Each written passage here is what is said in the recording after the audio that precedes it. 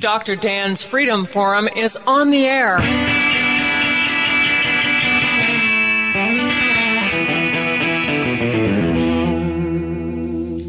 Never send to know for whom the bell tolls. It tolls for thee. Dr. Dan's Freedom Forum is a call to arms for those American patriots who, in the tradition of our founding fathers, will stand up now to defend the Constitution and the liberties that it guarantees to each citizen, to each of us. That is our mission, to explain in a clear and concise manner the direct effect of each issue on the individual, on you personally, not some anonymous being in a distant place, and to define in no uncertain terms the consequences of inaction. Let the battle begin. This is Dr. Dan. 1913 was a very bad year for individual freedom. 1913 was a very bad year for private property rights. 1913 was a very bad year for sovereignty of the states and their citizens. 1913 was a very bad year for our constitutional republic. 1913 was the year that the progressive elite shredded the principles of our Constitution, along with its guarantees of limited government, individual freedom, natural law rights, personal responsibility, and free market economy. In 1913, the 16th Amendment allowed the federal government to tax the income of all individual citizens, a tax on productivity that was specifically prohibited by the Constitution.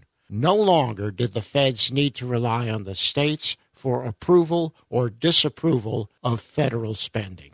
In 1913, the 17th Amendment allowed for the direct election of senators by popular vote. Originally, senators were appointed by each state to represent the interests of their own state. They did not rely on money and votes in order to do that, so the states had good representation in Congress, in the Senate. In 1913, the Federal Reserve Bank was founded, which allowed the government to borrow unlimited sums of money and eventually created a system of fiat currency no longer backed by hard assets. 1913 is the year our constitutional republic began its downward spiral toward democratic socialism. All this did not occur by accident, by vote of the citizenry, or by any legal, legislative, or governmental process. No. Men of evil intent, driven by greed and a lust for power, set out with lies, treachery, and illegal acts to tear down our Constitution, that carefully crafted document that guaranteed to each individual citizen the natural law rights of life, liberty, and the pursuit of happiness. Our Constitution was written by brilliant men who were well aware of the moral failures of mankind over many centuries. They were educated in the history, and they understood how some would inevitably subvert the well-intentioned processes of government to seek control over the lives and fortunes of their fellow citizens. With that knowledge, they included in our founding documents every conceivable roadblock to tyranny and every possible protection for individual sovereignty. They did their job so very well that the enemies of our republic had to resort to every possible underhanded ruse and artifice to dismantle those safeguards. These arrogant elitists have only succeeded because you and I have been asleep and complacent. It is therefore the duty of patriots like my guest, Keith Broders, and myself to awaken the sleeping giant majority to regain our constitutional republic, and with that, our individual freedom. Keith Broders is the founder of the patriotic website, The Constitution Club. Keith, welcome to Freedom Forum Radio. Well, Dr. Dan, I just really appreciate the words you just spoke. That was really excellent, and I'm really anxious and look forward to the opportunity to share some of my thoughts and ideas with everyone who is listening. Well, it is a pleasure to have you here, and as at the outset, I'm just going to reiterate what the website is. It is http://constitutionclub.ning.com. So remember that website. We'll repeat that frequently during the program. So Keith Broders, you've put up a really kind of an incredible, comprehensive website that really the basis of which is our constitutional liberties, the Constitution, what it means, what it says, and what we have to do to protect it. Tell me a little bit about your history as a person. Where did you come from? What have you been up to?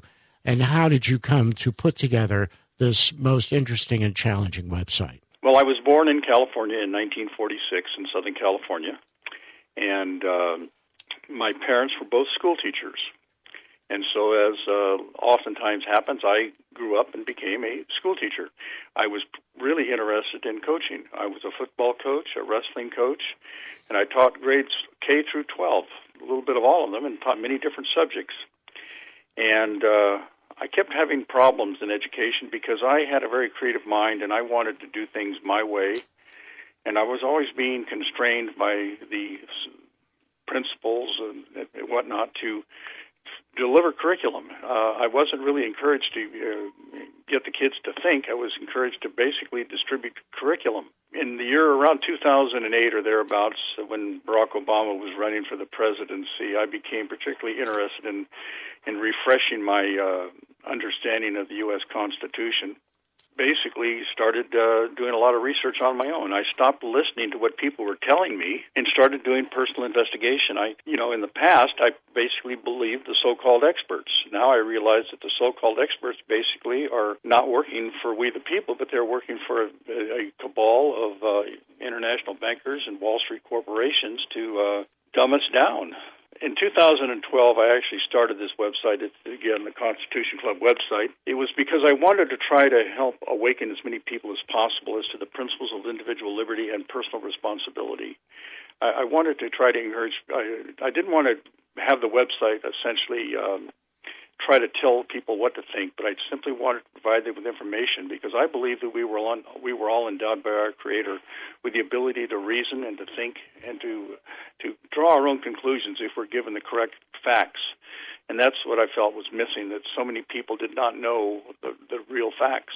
And so that was where it started. And this was right about the time when gun control was a real big issue. And the website grew extremely fast. In the early days, we were getting up to 100 new members on the Constitution Club on a daily basis, and we've grown the website now to the point where there's around 4,500 members all across the country, and the people basically are able to go to the website and read articles that I've written and articles written by others to basically become educated. I personally believe that the best education is when people educate themselves and draw their own conclusions based on fact. So you have through your background of teaching, which gave you that inquisitive nature, the desire to read and the desire to learn yourself, because most teachers who are really diligent understand that they have to educate themselves first in order to educate others. And you obviously went about doing that. You ran into some difficulties in school, and that's when it started for you that this is not right. I need to understand what the law is, what the Constitution is, so that I can help others learn the same thing. Well, the other thing that I learned was the fact that Horace Mann is being credited as being the founder of modern public education in the United States. And one of the things that I came to realize is that one of the planks, the 10th plank of the Communist Manifesto, was the idea that there should be free public education for all children. And I also learned that Stalin basically came up with the idea that if you gave him the access to the children at an early age, that he would be able to indoctrinate them in such a fashion that they would be willing to accept slavery. And I learned that our public schools in the United States basically were formed as a replication of the schools that were being conducted in Prussia. Prussia had an educational system that was based upon the fact they wanted the children to go to school to become obedient servants to the state. They wanted the students to unquestionably believe that their rulers were infallible and that Prussia was always right no matter what, and that the people, the students would be willing to frankly die for their country. They really stressed this idea of nationalism, the idea that the fatherland was so important. And so when Horace Mann saw this model, he thought, wow, we could use this same model here in the United States to be able to basically not necessarily to educate the people, but to control future generations to think the things that we want them to think. Today, we don't teach the children how to think. We teach them what they're supposed to think.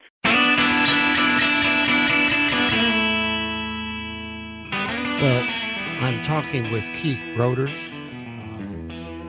founder of the Constitution Club. And again, I'm giving you the website, http://constitutionclub.ning. Keith, you mentioned a very important point, and that is control of education, access to the kids. And this is something that modern age dictators of all stripes have understood, that if you raise a generation of compliant, obedient children, it ensures your ability to remain in control of the country for generations to come. So if you steal one or two generations, it takes many, many years before a contrary thought can intervene and make people think for themselves. And that's obviously what the Soviet Union did. Hitler did it. The Saudi Arabians and all the Arabs are doing that. So once again, you have obedient children whose minds have been brainwashed, indoctrinated with a set of facts that are not necessarily the truth. They're actually more facts that the dictator needs in order to maintain his power base. Well, one of the things that we've done in this country, told the kids about the Easter Bunny and Santa Claus. And there's a lot of other myths out there too that basically they're taught to the children at an early age. And in many cases, kids eventually discover that they've been lied to. They discover that Santa Claus and the Easter Bunny are fictions. And they also discover that a lot of the things that they've been taught in history are not necessarily true. A lot of people think that the Constitution was written to create a new nation. That's absolutely incorrect. The purpose of the Constitution was to create a federal government that would divide the powers between the states and the officials of the central government, so that basically the rights of the people would be forever secure. It was understood from the very beginning that the national government, one of the problems is that we refer to the federal government today, but the federal government hasn't existed since 1913. The federal government has been replaced. It is now more of a corporate democracy than it is a federal government. And a federal government, the power is shared between the states. Again, the states have power. They created the Constitution. They delegated to Congress a set of powers. They were called the enumerated powers or delegated powers, and the federal government was prohibited from doing anything that was not specifically delegated to them. But from the very beginning, there was opposition. There always is opposition in all things. The people who called themselves the Federalists, the primary leader of that group was a guy by the name of Alexander Hamilton. George Washington was basically followed Alexander Hamilton, as did John Adams. They were the Federalists, but the Federalists really were not Federalists. They were the Nationalists. They were the ones who wanted a strong central government that would have the power to become an empire similar to that of Great Britain. The opponents to them were called the Anti-Federalists, and actually they were the Federalists. They were the ones who wanted a federal government. But as basically what happened, the term was stolen from the Anti-Federalists. So a federal government is a good thing, because in a federal government, the rights of the individual are protected against the tyranny of the majority.